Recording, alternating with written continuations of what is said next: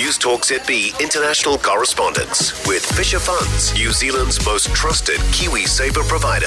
5:45, Donna DeMeo joins us now from Melbourne. And Donna, Ukraine's ambassador to Australia has called for the removal of an offensive mural of Russian and Ukrainian soldiers. Yes, it was painted near the CBD in Melbourne. It shows Russian and Ukraine soldiers hugging. It's called Peace, P-E-A-C-E, before Pieces, P-I-E-C-E-S. Now, the ambassador says the mural is utterly offensive to all Ukrainians, and the artist has no clue about the Russian invasion of Ukraine. And now, he's written this all in a tweet, and he says it creates a sense of a false equivalency between victim and aggressor. And he wants it promptly removed, and he's also disappointed that it looks like there was no consultation with the Ukrainian community in Melbourne before this huge mural was actually painted. We've heard from the artist, Peter Seaton.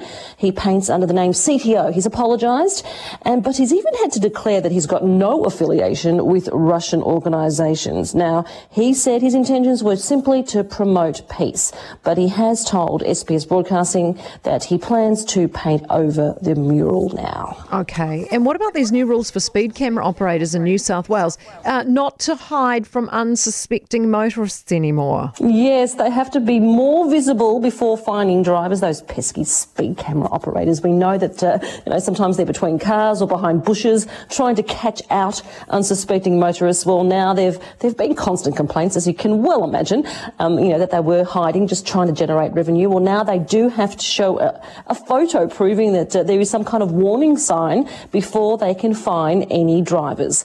Would you believe in 1 year alone, speed cameras garnered $66 million for the government coffers?